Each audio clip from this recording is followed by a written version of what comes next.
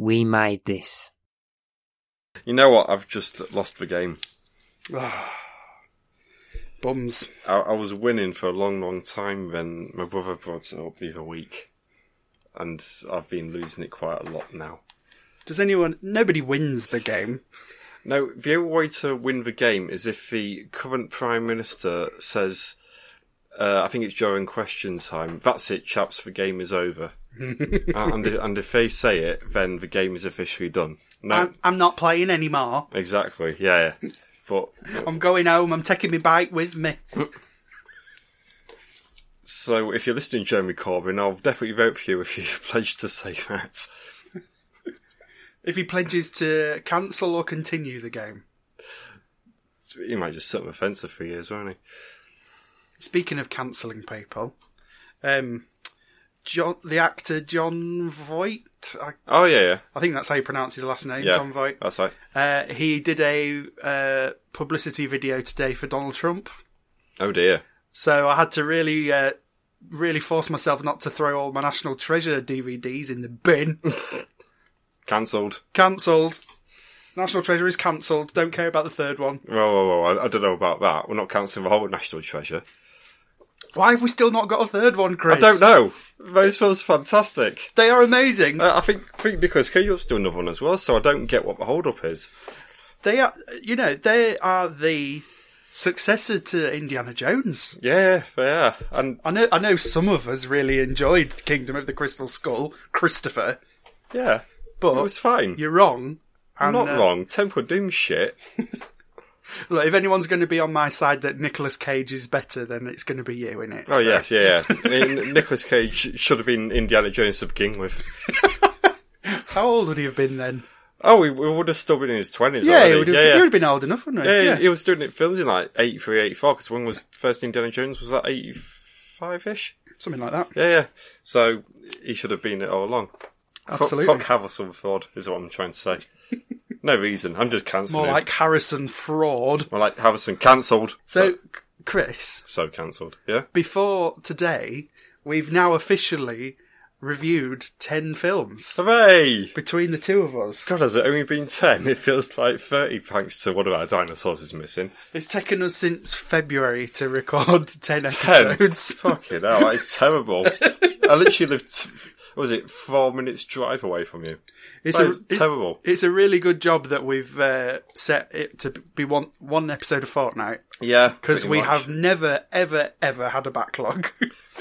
I think we did 3 in a row in the middle, and that's been it. We need to really get on with this. We need to crack the whip. And get a backlog going. We need to be...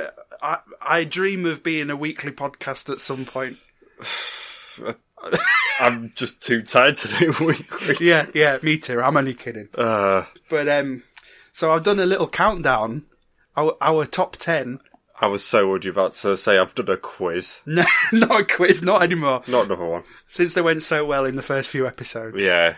It means having the time to write them, for one thing. Since I haven't been making a note anywhere, I literally had to listen to the ends of all of the episodes to actually find out.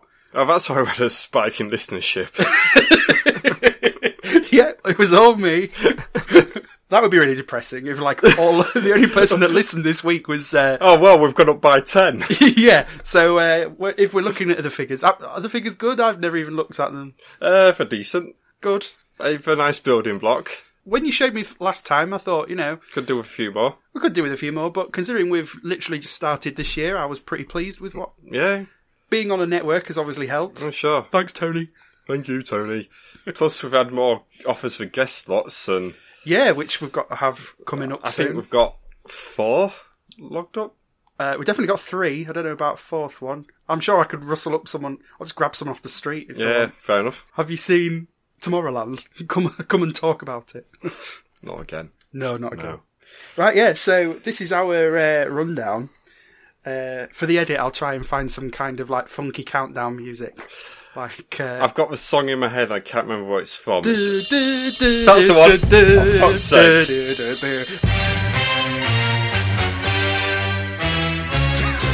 So yeah, we've got our first 10 films in absolute last place. I wonder what this will be. The racist monstrosity that is one of our dinosaurs is missing. Then in 6th place, with Sixth? well, we've got some that are double up. Oh, okay. So I've done it the other way around. So yeah, 7th is one of our dinosaurs is missing. 6th place with 9 points out of 20 is the Computer War tennis shoes. And looking back, I'm not sure if it belongs there anymore, but maybe it does. I can't. Nah, I don't think it does. I think in hindsight, I would have given it a 6. I think I went with 5, like bang in the middle, as a marker, but I would have probably given it one more. But tough shit, no take backsies. No. Then in 5th place, we have 3 films, all with 10 out of 20.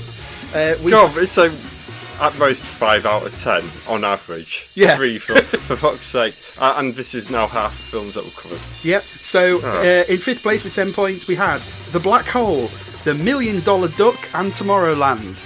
And again, I think $1 Million Duck should be lower than that, but we agree to disagree. I think it should be much higher. Yeah, I think it should be number 1. I think you should fuck off. Then in 4th place, with only by an extra point, with 11 points, is Gus. Then in 3rd place, joint with 13 points, was Escape to Witch Mountain and Heavyweights, which I thought, I'd say they were about on par. I'd say Escape is a bit better. If we had to say one or the other, probably Escape to Witch Mountain, just. Then in 2nd place, with 15.5, was Condor Man, with me giving the only half point of the show so far. Don't know about that. Round that down right now. And then finally in 1st place with 18 out of 20, The Island at the End of the World. Deservedly so. Absolutely. Yeah. So yeah, there you go. That's the current order. I was thinking maybe every 10 episodes we could do maybe like a bottom 5 and a top 5. Yeah, sure. Yeah. So so we'll do that again in 10 episodes time. Is someone keep it noted down? And so at the rate we're recording, we'll come back to this in 2020.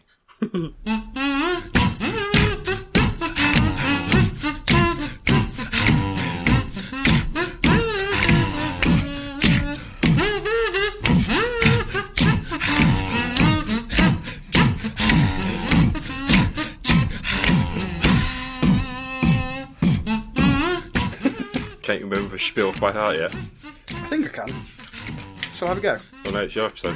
No, I know. You can look and see if I'm doing it Oh, right. okay, fair enough. Okay. Right. Here we go. Hello and welcome to Without a Mouse, the podcast where we watch and review obscure... Oh, shit. Well, I mean, you missed everyone at the beginning, so you've already Of course I fucked did. it. Hello everyone and welcome to Without a Mouse, the podcast where we watch and review obscure and forgotten Disney live-action movies on the hunt for a hidden gem. There's live action. Well, the live actions before Disney movies. Yeah, Close enough. I realised as I said it and nearly stumbled there. But yeah, that'll do. Hello and welcome to Without a Mouse. We review stuff. We watch films so you don't have to, and you really, really don't have to. No. In most cases so far. Hello and welcome to Without a Mouse. 2 grown men talk about Disney. Go! The Parent Trap. Hooray! Hello again, Chris. Hello there, yes. I have been to London last week. Oh, yeah. Which is why we were unable to record last week. Had a little bit of a few little Disney things happening, but the most important one, I was in the presence of a Steamboat Willie set in the Disney store, and they had it made up for you to have a look at. Yeah. Oh, mate, I really want it. Yeah. Seeing it in front of me is quite sturdy and big. It is. For your 90 quid, I mean, you can see where it's coming from. I just was fantasising about it being on my mantelpiece. If someone wants to PayPal me the money, I think it's paypal.com/ChrisWatson023, then we can do a Patreon extra. Don't know where Patreon comes into it. We'll build it. We'll do a live stream. Yeah. But give me a quid. It looks so good and I really want one. But at the same time, I was like, I don't want to say anything. I was so tempted to just splurge the money. But I don't know about you, but I find, because I thought if I end up buying it, it'll be me and Kirsty that put it together. Oh yeah, of course. Which is absolutely fair. Oh yeah. But I honestly think Lego is something that I quite like as a solitary activity. Yes, I fully agree with this. I'm building a setup minute, just like a Lego creative expert, just like a diner All right, sort yeah. of thing. But I can't imagine doing it with anyone else. I just like to stick a podcast on and build Lego. Yeah, just almost like switching your brain off, getting methodical with it, and Exactly. having some time alone. But then, to be fair, she's got the Yellow Submarine from the Beatles, which was one of the Lego Ideas kits as well. And Yeah, I've got that. I'm pretty sure she built that herself. So maybe I could convince her that Steamboat Willie's mine. Well, I think those sets take 2 or 3 hours, so you wait until she's out of the house for a while. And then just when she comes home, I've Just magically appears. yeah. What's that doing there, sat on a coffee table? Yeah, which has actually reminded me, we bought you a little gift when we were in London. Oh, So fancy. I'll go get it for you. One Okay. second. Chris, scat. I mean, I went to Manchester the other day, I didn't buy Tim a present, so I feel like a right bastard now. It's fucking boiling in here. And send all your nudes to @TimblesRH on Twitter. You know, even if it's just a nipple, I'm sure we'll appreciate it. Maybe I should start my own little podcast within a podcast. Like, hello and welcome to the New Metal Podcast for all things Limp Bizkit. Wonder what his gift's going to be. Sorry, Chris, no present. For the benefit of those at home, Tim is still looking around. He's now upturning cushions. She says she gave them to me to put somewhere, which bodes really badly for them ever being found. Is it that Pokemon red cartridge cushion? No, it's Damn. not. Why do you like it? I do actually, yes. Oh, what have I done with it? Shit the bed. Right, never mind. Oh, this is a good bit of podcasting, isn't it? Let's pretend that I did find it, and I'll give it to you now, and then you can act dead excited about the gift I got you, Okay, even though it's not here. even though it's not here. It's a winning lottery ticket. Wow! Amazing! No, when we went to the big Lego store in London, they were selling packs of the Disney minifigures, blind packs. Oh, yeah. So we got one for you, one for me, one for Kirsty, and one for her sister. And I don't know where they've gone. So somebody's got 2 packs. So just pretend. Here you go, Chris. Here it is. Oh, wow. What's it going to be? I need something to crinkle that. I was going to say, it's in a crinkly bag. Oh, well, it's a Donald Duck. Oh, Amazing. that's really cool, because that wasn't even in the set as a possibility. So you've done well there. Damn. Oh, let's have a look what I've got in mine. Haven't you even opened yours? No, not yet. I was giving, I wanted it to be a surprise for the podcast that we could do live on air. You know, we could always find them at the end and splice it back in, don't you? We might have to splice it in about a fortnight when I finally find it. Anyway, yeah. I just like to splice it into the episode at random. Yeah. Okay. Oh, well, Goofy. Oh, I'm such a twat.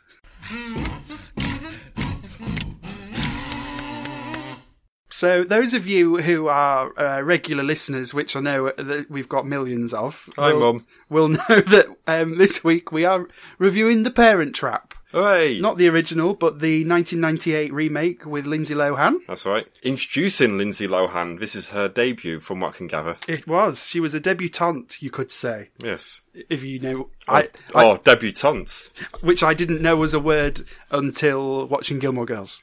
I've got nothing to add. Okay, that's fine. Yeah.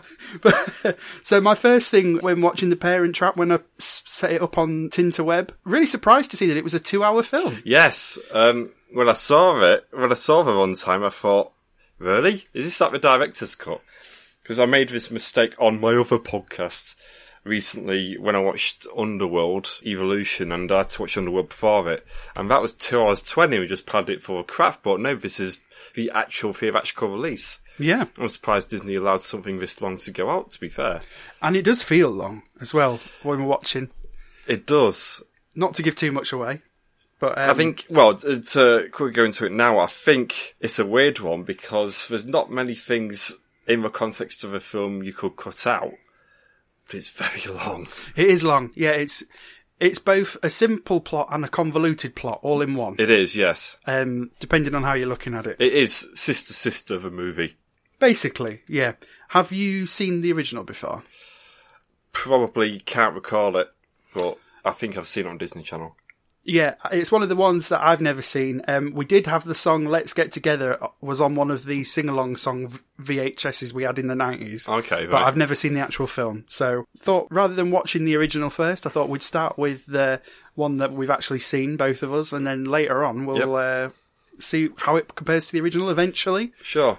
To get into it now, it's another thing from last episode. I thought this was the first film I watched after I got back from PGL. Yes, you did say that. Now I'm not so sure. I've definitely seen this before, but my 11-year-old brain seems to remember that there's a scene at the end where there's a wedding at a posh hotel that gets broken up. Maybe that was the director's cut. Possibly. Could have been. Yeah.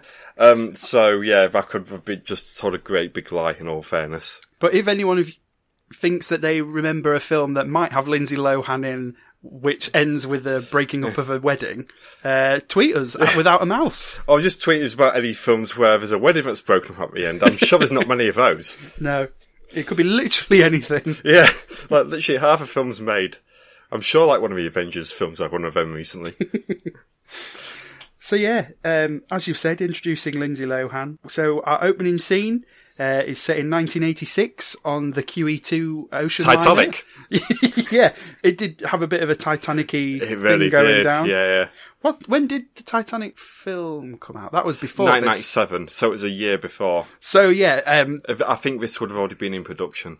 it would be interesting to find out if the QE2 was the setting for this scene in the original. You know, just thinking about it, sorry, so this was being shot after Titanic had fully wrapped and we were sure of it because... Probably, yeah. Because one of the big effects I remember about Titanic is that because they needed every single costume for that era and every single bit of, props and everything like that it was basically impossible around that time to do a feature film set before the Second World War because Titanic had taken everything. Taking everything, to do that production. So, yeah, I'm pretty sure this was filmed after the fact. But it was around the same time. But it'd be interesting to see, when we eventually watch the original, to see if that opening scene is set on a boat, or whether or not they made this scene on a boat because that's what's trendy. Because from doing a bit of research, there were a lot of things, mainly like character names mostly, but there were a lot of things that were changed from the original, apparently. Okay. So. Do they have really outdated names like Henry and... Henrietta and Abner. Yeah, and I know Walter. And Lionel. Yes. Yeah. And Charles. I haven't seen the film, so I don't know. But it starts with a couple on the QE2 getting married, and there's fireworks, which is all very Disney. I don't think they actually got married. Well, this is what I was trying to figure out, because... Would Disney allow a bastard birth? It's very complicated, because later on in the film, they talk a lot about their wedding, and it's hard to tell the time scale, because they definitely met on the QE2. Yes, this is the thing. I think they met. It was one night, they shacked up. Oh no, there's a pair of twins. And by the time, or very shortly after they were born, that's when we split. Yeah. But I don't think marriage came into it. But then, if they weren't getting married, it's all very much set out like stereotypically how you would shoot a wedding. Like, there's lots of bubbly being splashed about, and she's in a white dress at one point, and then it's no, I just think that they had a press screening of Titanic when they shot the scene. Maybe. It's really difficult to tell. It was very Titanic-esque, but yeah, I could be completely wrong, but I don't think they were married. I was just about to say, we should do a poll on Twitter to see if people think they were getting married on the QE2 or not, which could be next week. But I actually did an interesting Twitter poll on this week. Yeah. Did you see it? I can't recall which one. I've been posting all sorts of shite on Twitter again this week, so I've not been paying much attention to what's going on. Have you gone viral again? I saw some wrestler retweeted you or some shit. Yes. Is he a big time wrestler? Is he someone that people have heard of? Yeah, he's pretty big. Well done, very good. About the biggest wrestler, I think. That's retweet my fine work so far. Brill. Although by the time this comes out, I'm actually retiring or going on hiatus sort of thing because I want to do other things in my life apart from making dreadful videos on Twitter. So, but still follow me at KidSwell. So yeah, this is what I did. I asked, so who actually went to see Dumbo then? 67% of people said Get Lost, And 33% said, me, and I got what I deserve. Yeah. Not a single person said that it was a good film. No, I don't think anyone thought it was a good film. But it's official now, because if it's on the Without a Mouse Twitter, then it must be true. I think you're going to say it's official now. We can review it. I think Oh, you can... fuck no. Yeah, I think you can get a foot there, quite frankly. No, it'll take a lot to get me to review any of these live-action remakes that are current. Yeah.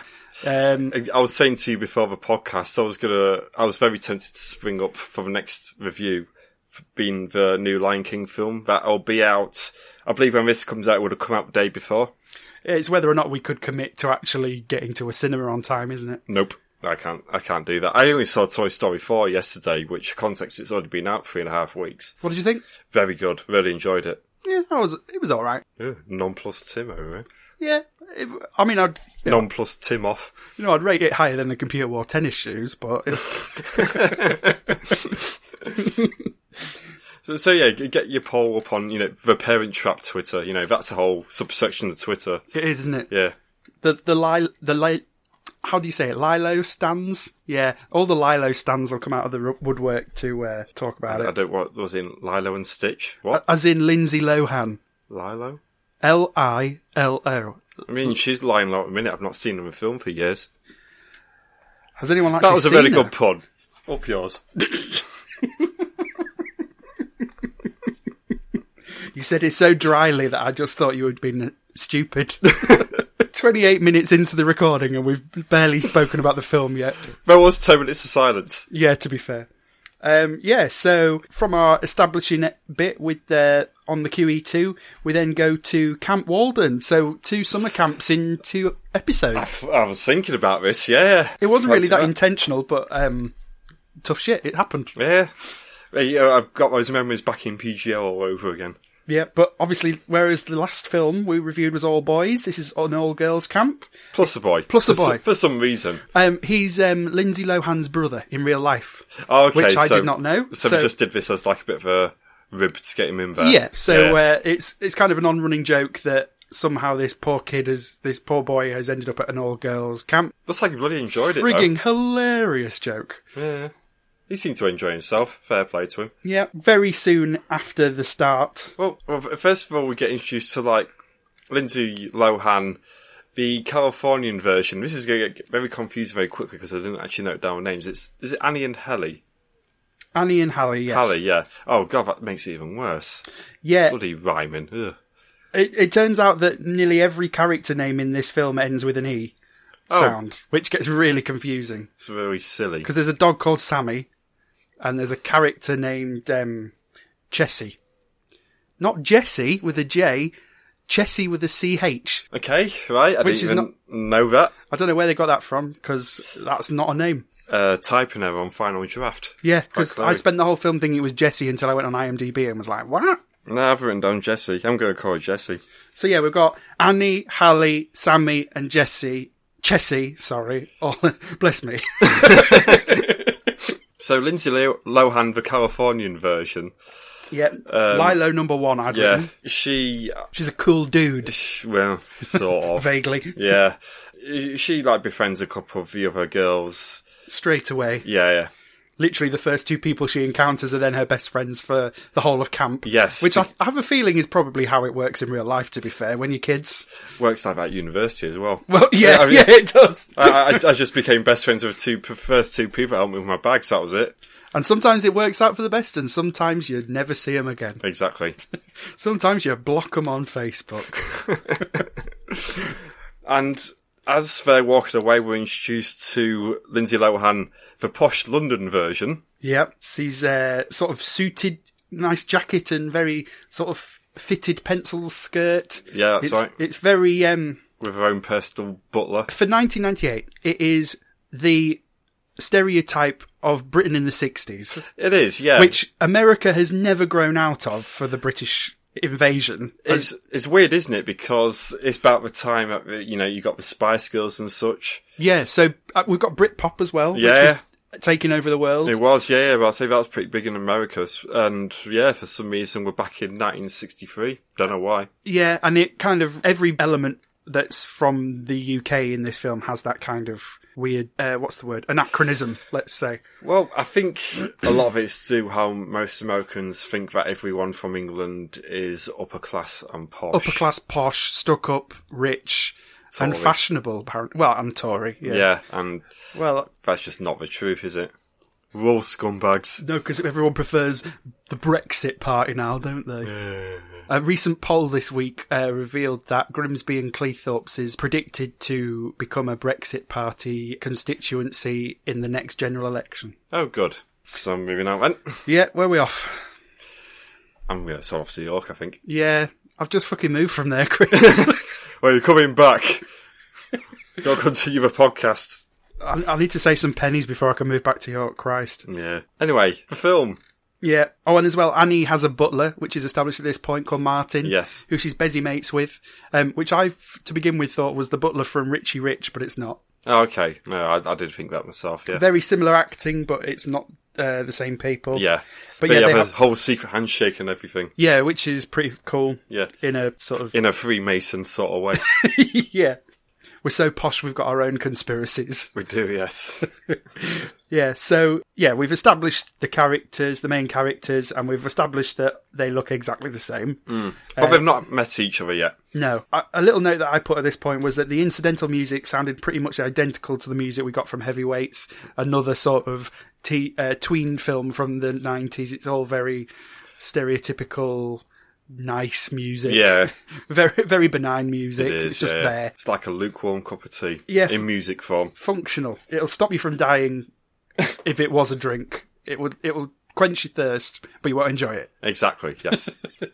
And then we get the next scene is breakfast at the camp. Lots of motion. The boy is terrified because he's surrounded by girls. I bet this is going to be a long-running story. No, it's not. No, this is pretty much it for the scared boy. Now, they could have cut this bit out. We could have at least got back 19 seconds of it. Yeah, the only important bit from this whole scene is that the two Lilos are stood right next to each other in the line for the breakfast, and then one of the camp counsellors gets in between them, and so they don't meet. Yes. And it's like, just cut this whole scene. You're running at 2 hours. It could be done without.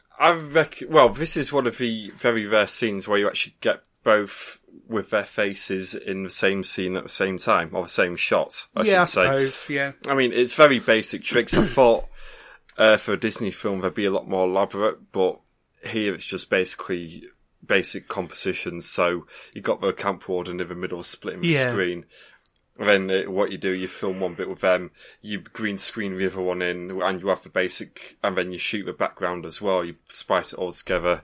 Nothing too sophisticated, not like their bodies are blending over, anything like that. So I don't think they ever get to that stage. I suppose for a young audience in the 90s, it's kind of innovative or original to see this. So I suppose they keep it in as a sort of that establishing bit of these are definitely two different people. Yes. And they're stood in the same place. That's right. Yes, fair enough. We'll let them off. Yeah. And then from there we go to fencing class or activity. Yeah, and wouldn't you know it, they're wearing masks. So they don't know each other as each other, but also means you don't have to do much editing. You can just have two random kids fencing. Yeah, you're just getting another kid with red hair, and then jobs are good. Or just have some red hair sticking out the back if they don't even need to be red-haired. Now, sometimes I'm a stickler for the rules, but surely after they leave like the initial patch of field that we're on, surely the camp counsellor should be breaking up, as in saying, no, you're out of bounds. There's a clear boundary in fencing. Yeah, you lose a point. Rather than staying on the mat, they literally, like, Zorro the place down, basically, like, jumping off barrels. Yeah, over fences, through hay. I don't think that's regulation fencing, personally. Yeah, and it eventually ends up with... one of them. Hallie. This is going to get so confusing. I am not keeping up with the names. But Hallie the Californian girl, so we'll call her Callie Hallie. I thought you were going to say like Hallie the Alley Cat or something.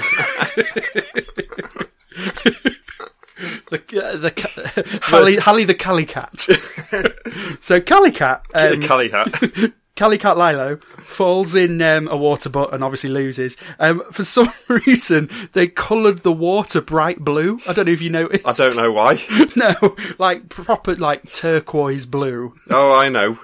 Antifreeze. Yeah, They probably filmed this in like the dead of December. they'll have had to do some editing because otherwise her going into that water in that white fencing outfit, she would actually come out blue if they weren't careful. Yeah. So, but yeah, and the note I put was, oh shit, because it's going to be... My notes were pretty boring for this film, to be honest, so I tried to spice them up wherever I could with some profanity. I literally wrote like one-word sentences throughout here. I mean, it helps that I only watched this film this morning, so it's still all like fresh in my memory. Enough. I watched this weeks ago, so... Right. But Callie is a real sore loser and gets really sassy about it and gives Annie a read, basically. Yeah. She like shakes her down, tells her what's what, and Annie is fuming, but that's the end of the scene, so tough. I've always said, they've actually seen each other's faces now. The masks go off.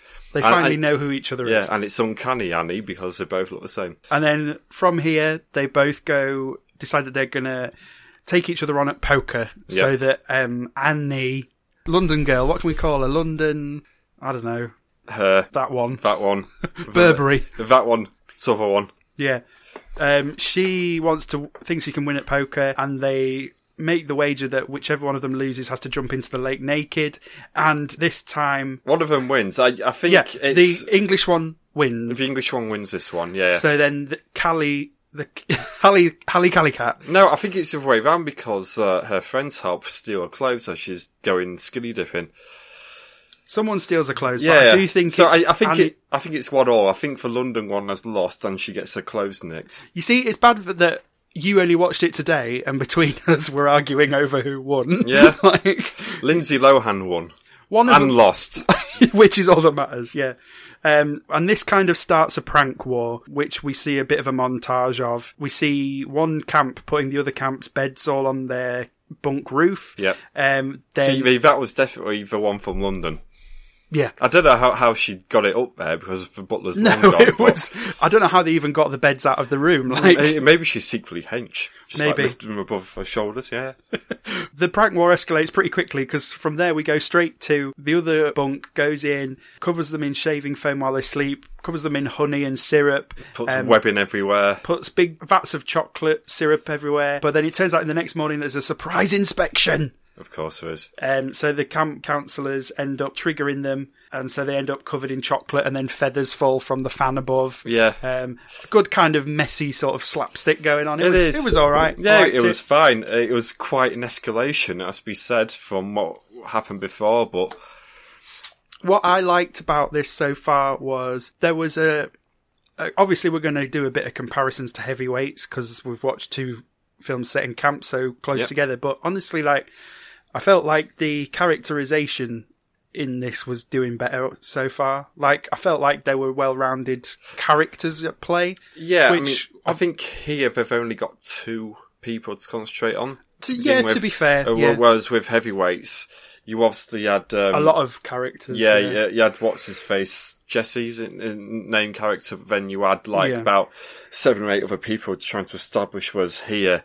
Everyone else is firmly in the background, and it's like, we're not going to stay with these people, therefore we're not going to do much with them. Which is the right choice, I think. Yeah, it was an interesting difference between the two. Yeah. And then Hallie and Annie both get marched off to an isolation cabin. For being naughty. For being naughty to work it out. And so he, as for after a bit of grumbling and apparently days on end of being on their own. Yeah, they sort of chat shit to each other. Yeah. But they soon establish, oh my god, we have the same birthday. Oh my god, there's a photo. And then finally, no shit, they're actually twins. Yeah, the note that I put at this was, why didn't either of them try and figure out why they looked identical before now? Just a coincidence. Yeah, they just don't seem too bothered that someone looks exactly like them. Yeah. It's not a revelation. They don't care until they talk it out in isolation camp. Speaking of coincidences, so where's this camp set? Where is it based? I haven't a clue. Why? It is in America, isn't it? Somewhere. Yeah, somewhere. Oh, I think it's not in California because I think both of them travelled quite a way. It might be on the East Coast. Yeah. So I still don't understand why a girl from London has gone all the way to America for a bog standard camp. Well, you say that, Chris, but I was thinking the same. The closest thing that you can get over in England is PGL. Yeah! Which is great, but you don't stay for 6 weeks.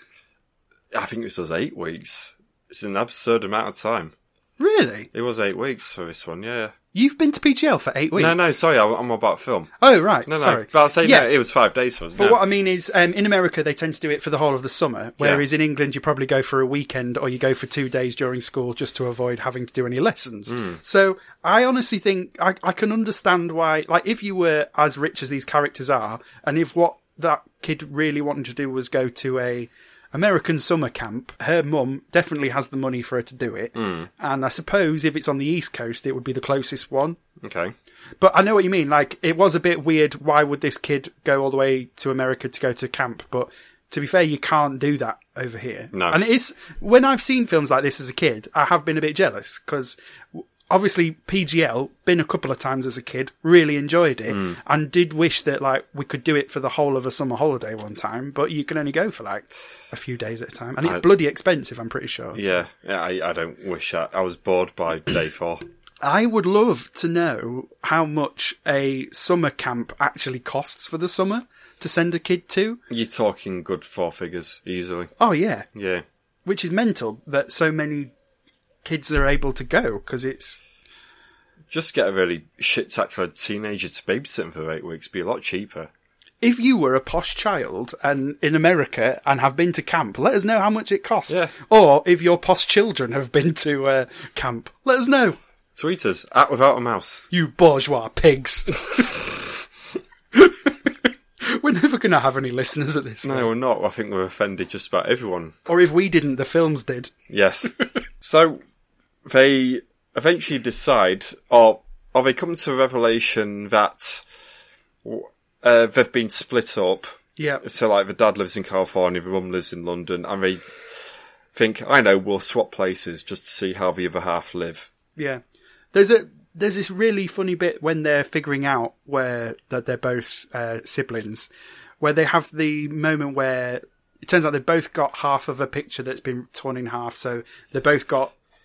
This is a massive cliche. Yeah, so... It's normally like a love heart locket, isn't it? Yeah. Well, no, this is the thing. There is a love heart locket as well, which at this point seems redundant, which was what I was going to say. Yeah. Like, they've got this photograph of their parents, which was split in half, when one of them has one half and one of them has the other half, and they have the whole bit of putting them together, and then literally 5 minutes later, it turns out they both have a locket with each other's initial in, which goes together. And it's like, we didn't need this bit. Yeah. We need to, come on, we need to cut some shit out. This film is too long. Because we're already, about 40 minutes in, I reckon. Yeah, for an establishing section of a film. Yeah. For Act 1, it's quite long. It is, yeah.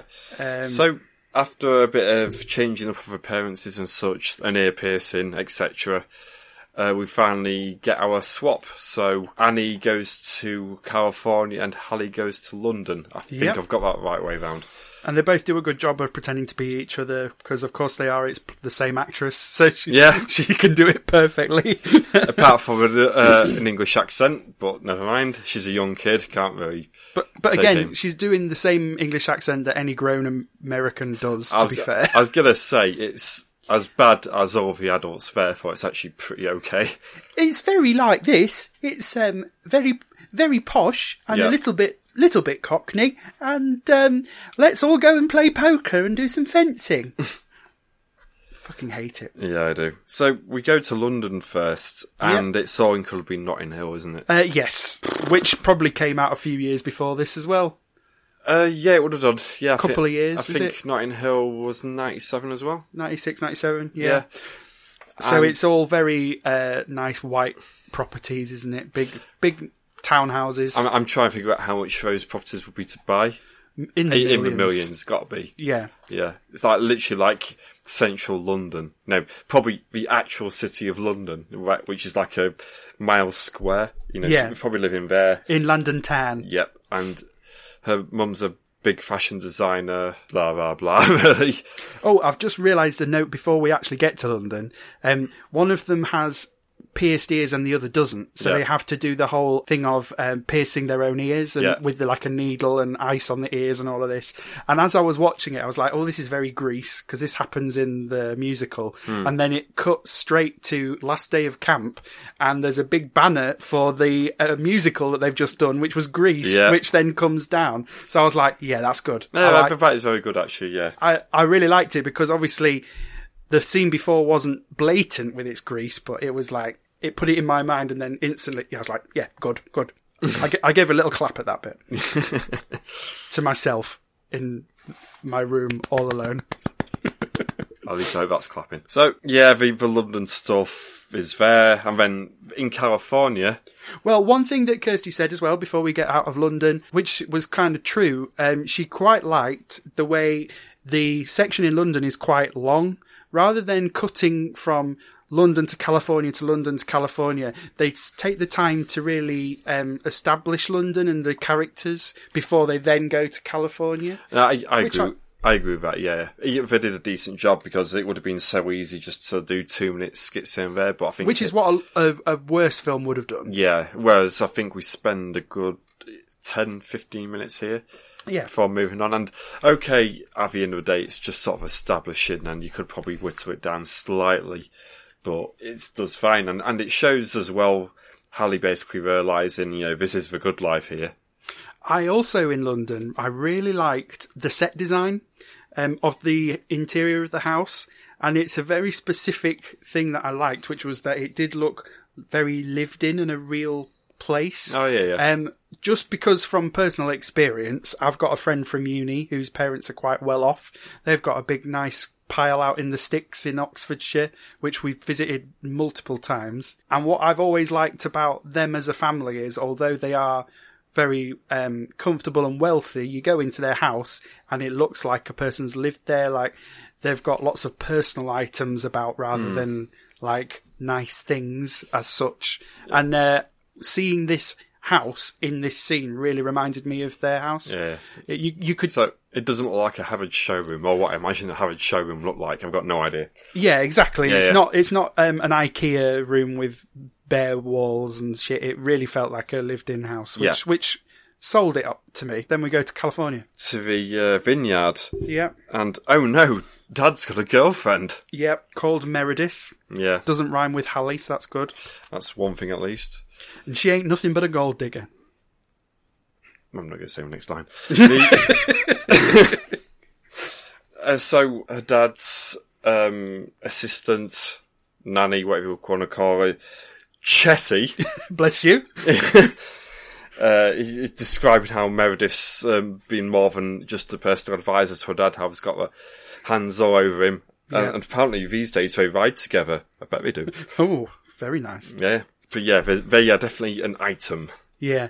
And Hallie picks this up pretty quickly. And there's a brilliant scene between just Meredith and Hallie where she basically tries to make out that her dad's a slag just to piss her off. Yeah, this is slut shaming. Yeah, basically like, oh yeah, my dad does this all the time, so don't get too comfortable. Yeah, like, you're the 29th.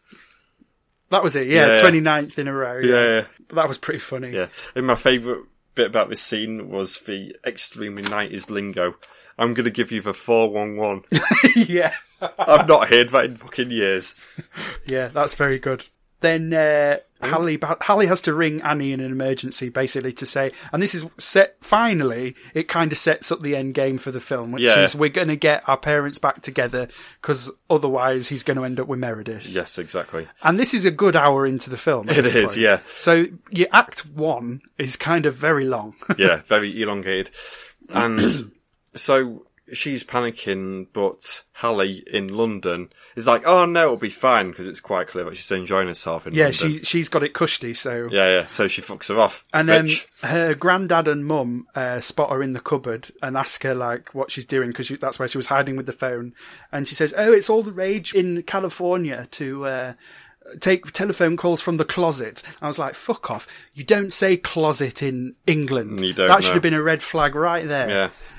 No, nobody in England knows what a closet is. It's a bloody cupboard. Oh, in London, it's a third bedroom. It's Harry Potter's digs.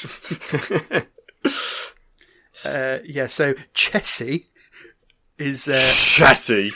it's suspicious of Hallie. I'm suspicious of her name. Pretty straight away. Yeah, because like the dog's not like welcoming to her or anything like that. And she's like, hang on a minute, what's going on here then? But every other adult in this film is dumb as fuck, so they don't notice at all. Yeah, and she's got a dumb as fuck name, so it all balances itself out quite nicely. And we get a shot of Meredith on her own, basically saying that she's planning to send Hallie to boarding school once she gets in with Dad. So. Yeah, I think it needed this, in all fairness, because so far Annie is just being really awkward towards the new stepmom. Whereas at least here, it needed that sort of classic Disney villainry. I'm going to send him to boarding school. To fully establish, what she is. What Meredith is doing here is giving the audience the 411. Exactly. The question is, what's the 611? Well, I was going to say, is that technically the 412 if it came after the 411? It did, yeah. Anyway, give us a 413.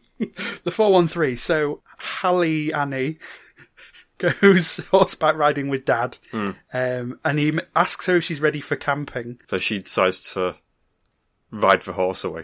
Well, apparently her and her dad go camping just before they go to school every year. And I was like, where the fuck has she just been for 8 weeks? I was just thinking this. It's just, hang on a minute, so why couldn't you just done an 8-week thing of your own? Do you think they got kicked? No, they didn't get kicked out of camp because we see everybody going home, don't we? No, but I'll say it was just an isolation cabin because I thought, to be fair, when they were told to pack their bags in camp, I thought we were going to get kicked out early, which is how it facilitates everything else in the film. But no, they do the full 8 weeks. Apparently there's another 2 weeks before term time. Like, fucking hell, how long are these kids on holiday for? Americans, sort it out. No wonder your kids are thick. You don't take them to school. Saying that, apparently London kids have shitloads of holiday as well. Really? Well, yeah, because the thing is up as well. That's true, yeah. No, you're lucky if you get 6 weeks over here, so calm it. Too long in my opinion. Only because I suffer with a kids club at work all summer. I've got that starting next week. When you were a kid, you wouldn't have wanted less. Yeah, but fuck them. Yeah. So Jessie finally gets it. She realises that they've got the wrong kid. Sorry, not Jessie, Chessie. Chessie. Bless you. Thank you. And then so she realises it's the other twin. Then she has a full-blown mental breakdown in front of her employer. And again, Chessie is having this full mental breakdown and nobody seems too bothered about it. No. But, yeah, whatever. Then... Dad probably just thinking, it's that time of the month, is it? Dad is really, really, really... Well, what I've written here is that he's a hot, stupid idiot. Yeah, pretty much. So all the women seem to think he's amazing, but he just has no personality. He's thick as fuck. Yeah, he's shown to not be very clever at all. But apparently he's the main crux of the plot, and everyone wants to shag him. He has nice hair. Yeah. Meredith and Hallie have a little spat while sat on a bench, where Meredith reveals that the wedding is in 2 weeks. So shit, we've got to get our move on. Did we even get engaged? Because they must already have been engaged when. Yeah, but Dad hasn't said that yet. Because he's stupid. Maybe he doesn't know he's engaged. Okay. He just woke up with a ring one morning and thought, oh yeah, okay. Yeah, so we go to dinner in London. Second Gilmore Girls reference of the day. Their their dining room just really looked like the Gilmore's dining room. Fair enough. If you've watched Gilmore Girls, you know what I'm on about. Never seen it. Honestly, Chris, you've got to see it. It's so good. I've been told this time and time again. I have a Will Tapley original T-shirt with Gilmore Girls on it. I've seen it. It's brilliant. It's really good, yeah. I would have bought one, but I didn't know the reference, so it's just like... It's a upside... For the listeners, I've got this T-shirt that my friend designed, and it's an upside-down cross, an inverted cross, and then in medieval text it just says Gilmore Girls on it. So it's just like a metal cover. Basically, yeah. Which is obviously hilarious because it's the least metal kind of show on telly ever. But I realised the other day I wore it for some drama workshops I was doing in a church. Luckily, no one from the church actually was in the room at the time. But my friend sent me a picture of me wearing it in the church, and then I hadn't realised that I'd done it. But so they're having dinner in London. Annie is tasting the wine and knows all these facts about them because what we haven't mentioned is in California they live on a wine. Oh yeah, of course. They live in a vineyard. Yeah. To be fair, I didn't get that bit. Really? No, I mean I got it now, but I got why she knew about it. Yeah. Like, duh. But obviously, in real life, Annie doesn't know about wine, so everyone's a bit shocked. And she gets a 911, not a 411, a 911 from Hallie about the wedding. Annoyingly... But it's a non-emergency, so she has to dial 111 instead. Yeah, and they do it as a collect call. Annie rings Hallie from a London phone box and says a collect call to California. And I'm sorry, but I don't think collect calls are a thing over here. But I think that's is it? Yeah, they were, because I had to do it once, in all fairness. I can't remember why now. I think I just ran out of money and I got lost. Oh, right. I've never heard of it. I've always only ever heard of collect calls in an American film, so I assumed... Yeah, I'll say back when there was a shitload of BT boxes about, obviously they're hardly around anymore. Yeah. You could do it. You just reverse the charge, basically. Yeah. But in order to do it to American London, she'd have to have a fistful of pound coins on her, because fucking hell. Yeah, it would be a very expensive call. Yeah. But then Grandad has followed her to the phone box, so Grandad now knows that they're not who they say they are. Grandad should mind his own fucking business. They kind of set Grandad up as supposedly like this brilliant character, and then when he's actually in the film, he's barely in it. He's in it for 2 scenes. He's a character that could easily have just been trimmed out, because he doesn't serve a purpose beyond what the butler does as well. No, the two could have been rolled into one. I reckon so, yeah. I don't know why it wasn't the butler that found out, then encouraged her to tell her mum about what was going on. Yeah, because in the camp before they get to London, there's lots of references to Grandad. Yeah. As if he's going to be really important, and then he just is in like 2 scenes. I reckon he was edited out. Yeah, probably. He must have been. Yeah. Or he's a famous actor that I should have known and recognised, maybe. I don't know. Nope. He was the only one that had a believable English accent, so maybe he was someone famous, I don't know.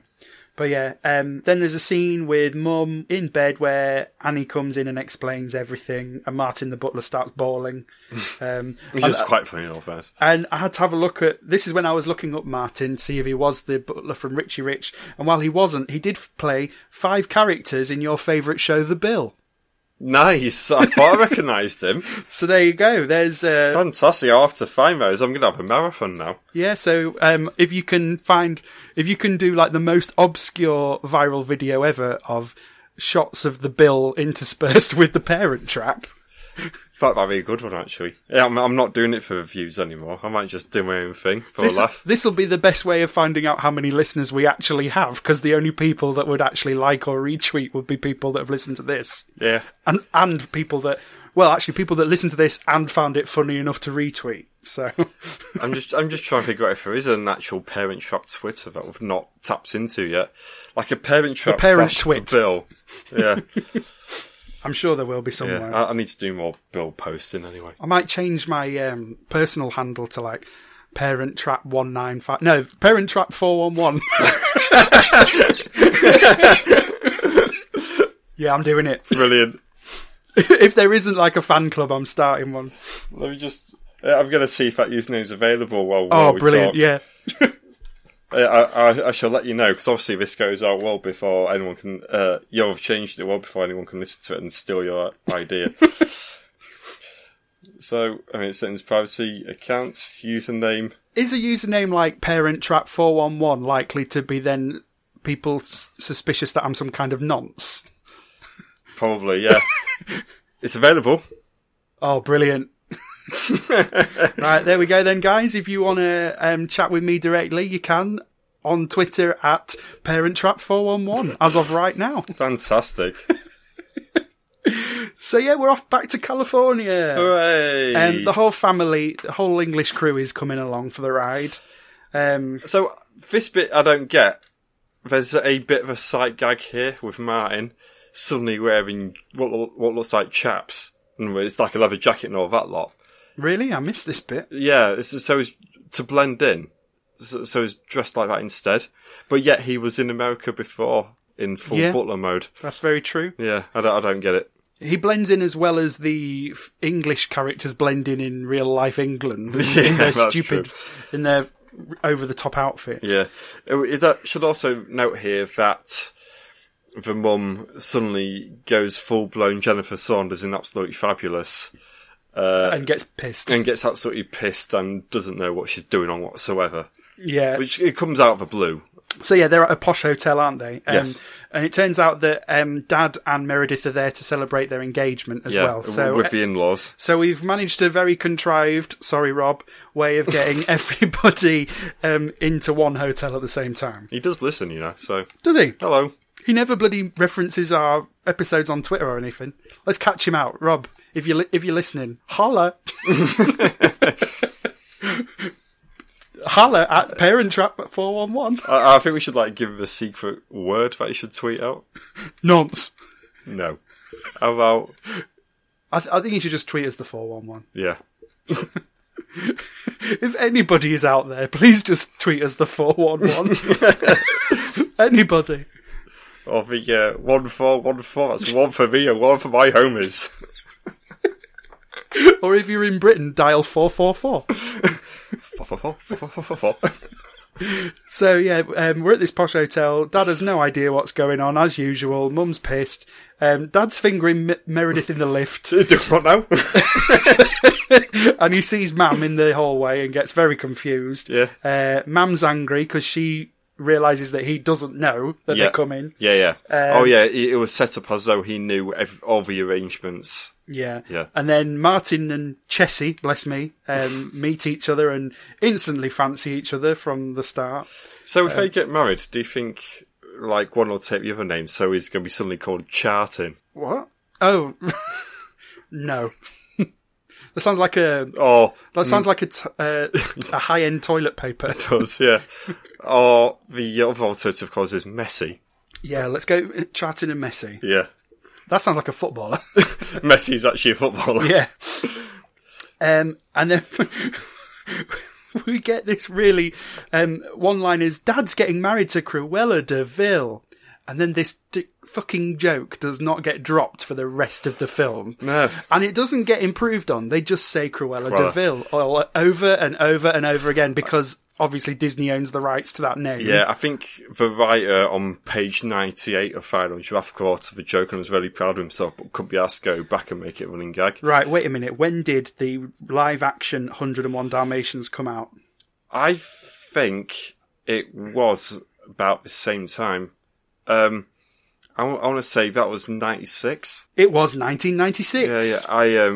I'm sure we saw it as a school trip to the cinema that Christmas. So this will be one of Michael Eisner's famous cross-promotional synergy moments. Synergetic. I think the sequel came out about 99 as well. So so it was probably trying to get people to think about the 101 Dalmatians again. Yep. They do the switcheroo on Dad in the lobby, is what I've written, and I can't remember how they do this or why. Oh, they're both there, aren't they? Yes. So he doesn't know which kid's which, and he's getting very confused. Yeah. But again, still doesn't cotton on that it could be the two kids.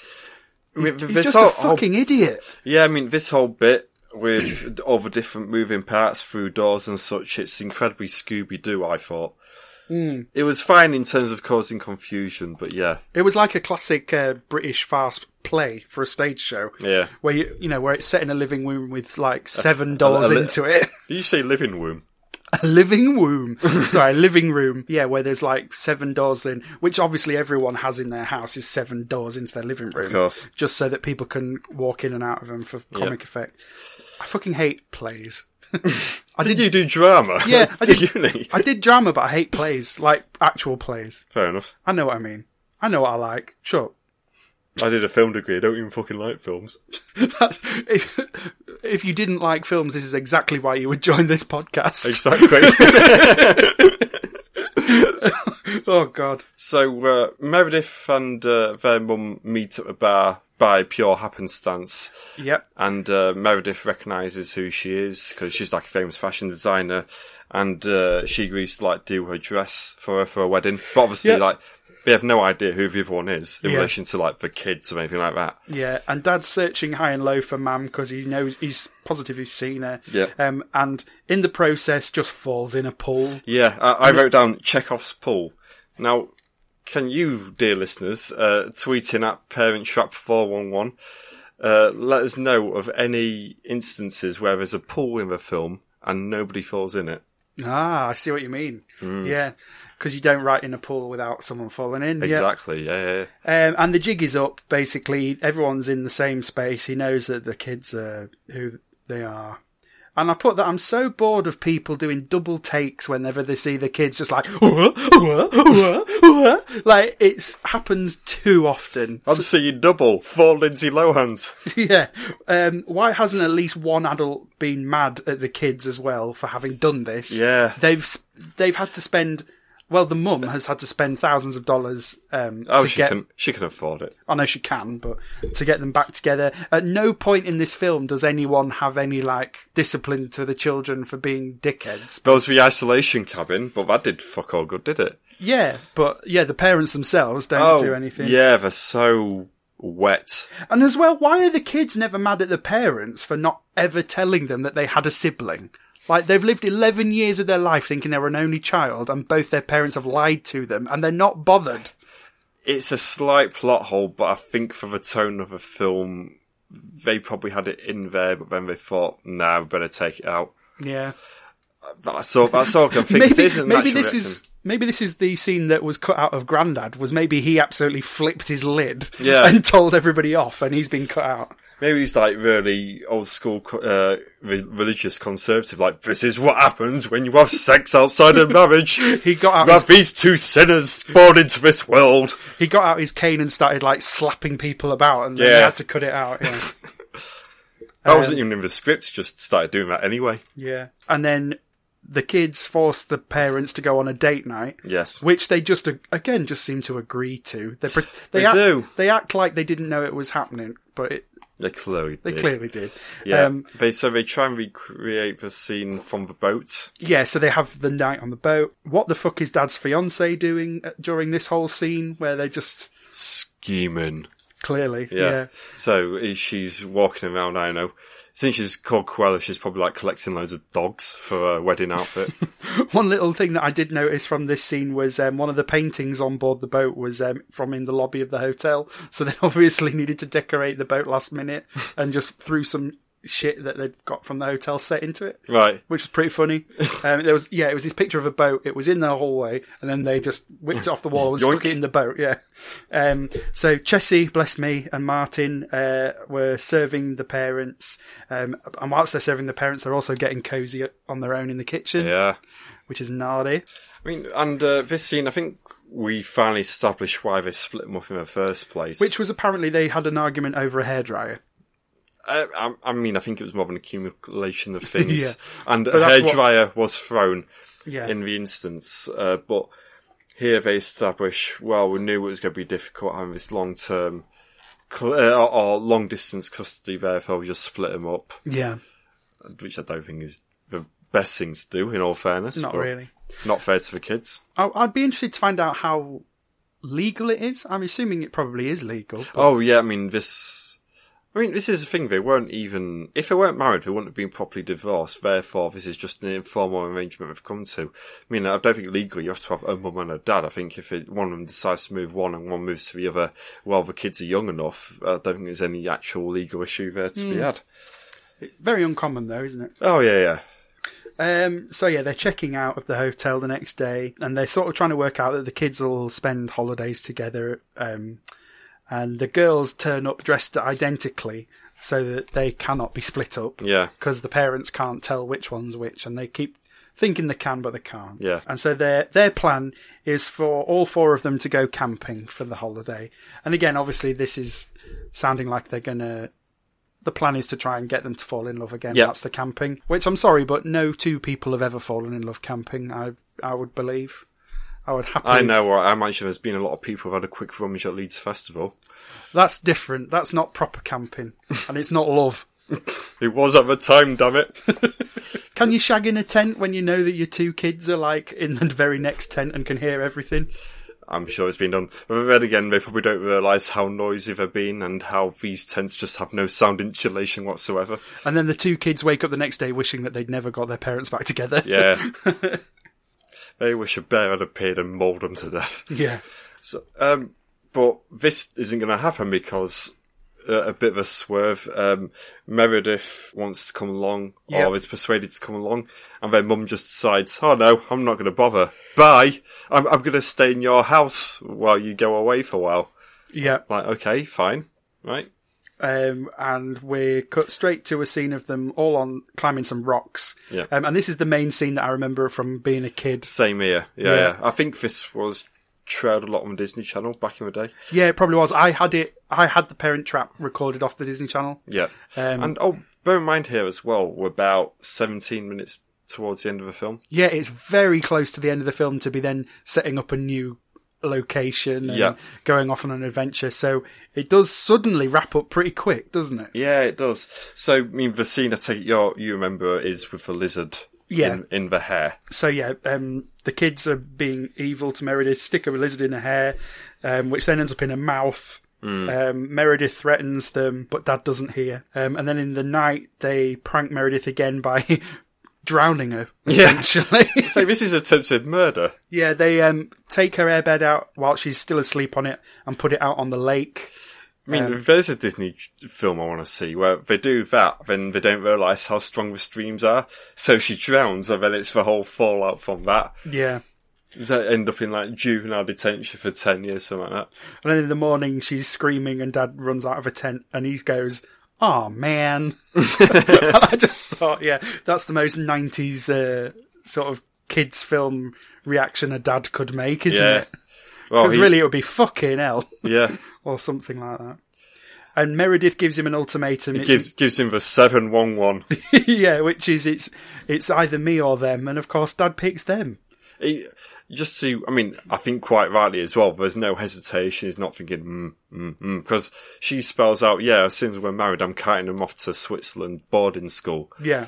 But without thinking, he says them, which, quite right in all fairness. Finally, Dad does her good. Yes. And then, it's... and that's it for Meredith. She's gone. We don't see her again. We never see her again. We end up back home. I assume that they must have left Meredith in the wilderness somewhere to die, because we never see her.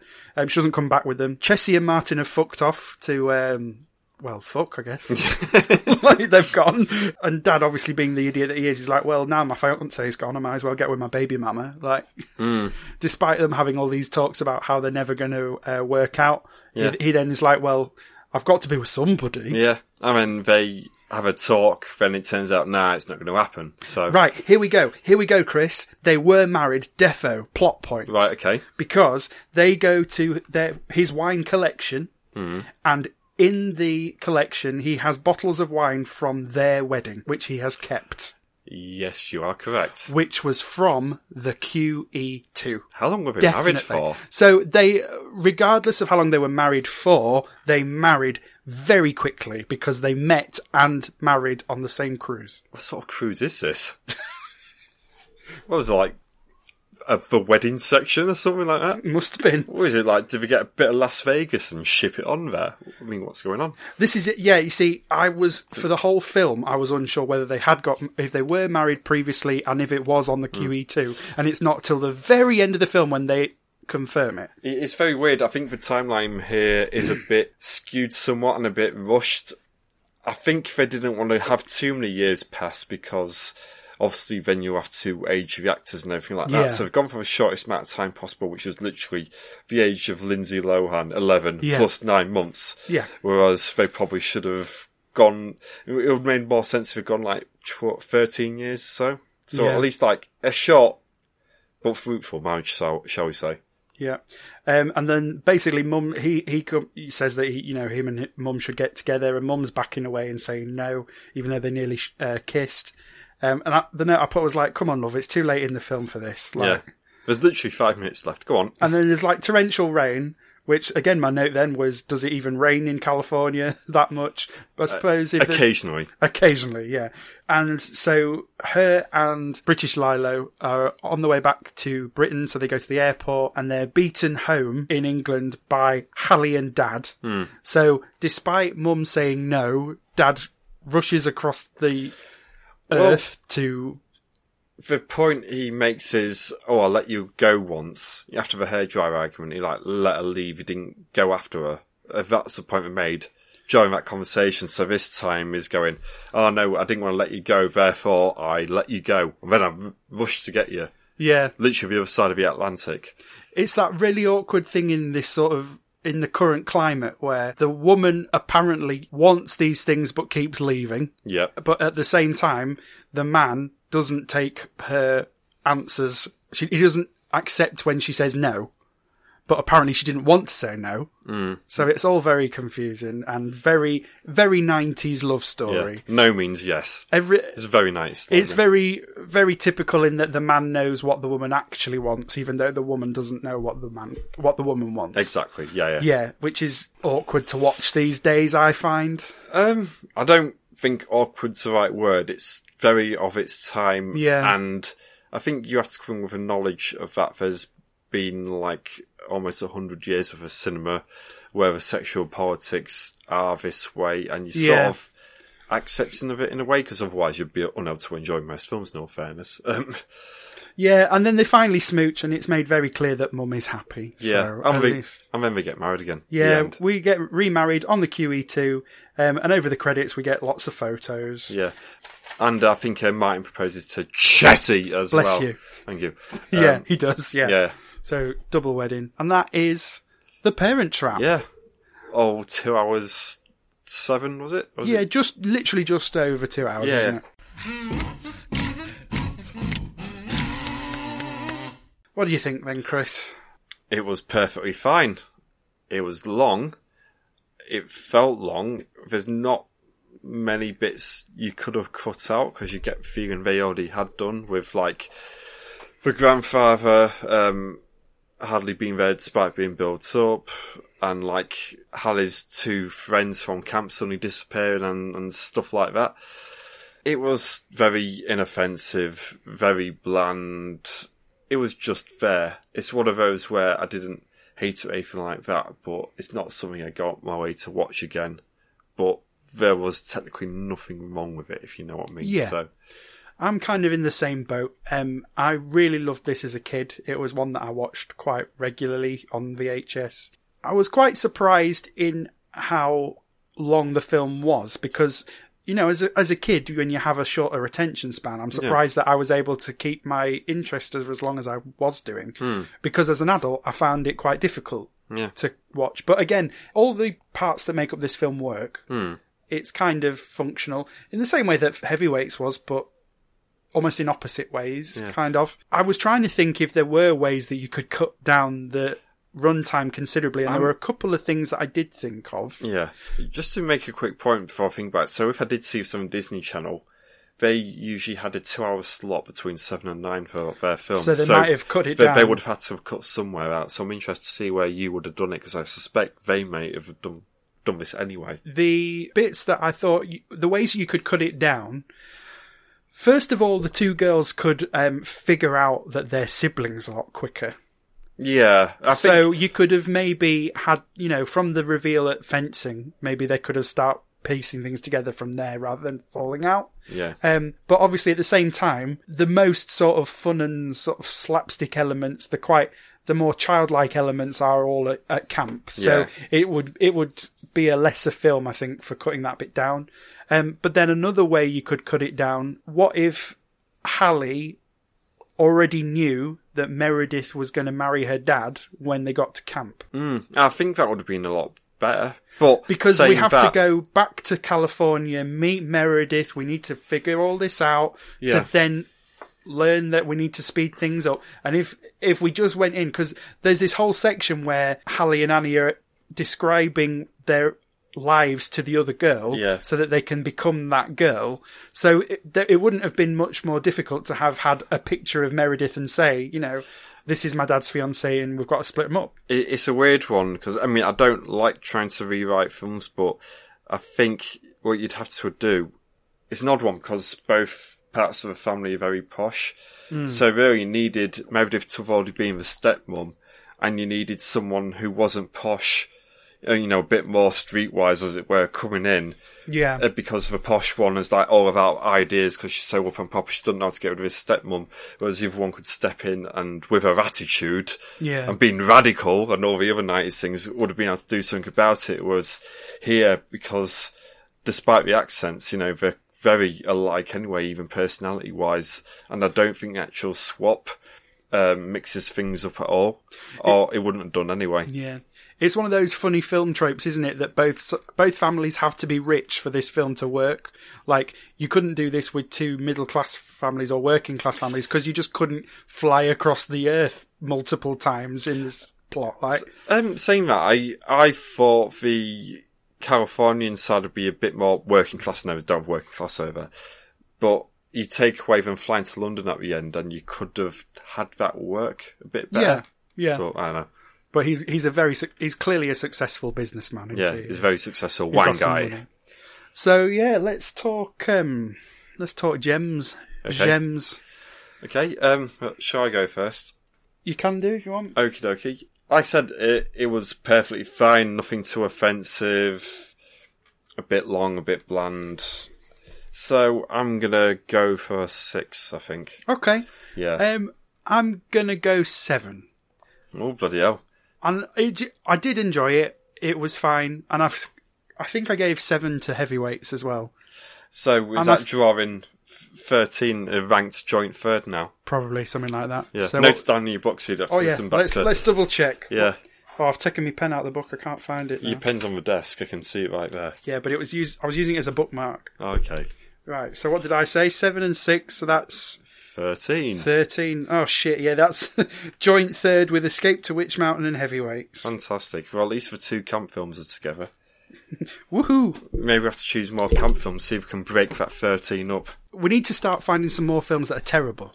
Because the last few have been fine, and it's difficult to talk about films that are just fine. Yeah, I found this as well. And my next film I suspect, is going to be fine as well, although it's going to be one of the more famous ones we do, so this should be a good one, as it were. Because it is your choice, isn't it? It's one of the big hitters, I reckon, that we're going to do on the podcast. Right. Without, going into Mary Poppins and shit like that. Well, it's interesting because the list, which we are using as gospel on Wikipedia for our film choices, classes Mary Poppins as a hybrid film because it includes animation. Okay. And so I think for the sake of this podcast, a film has to be non-animated at all. Oh, really? Okay. So Bedknobs and Broomsticks is also out. Oh, damn it.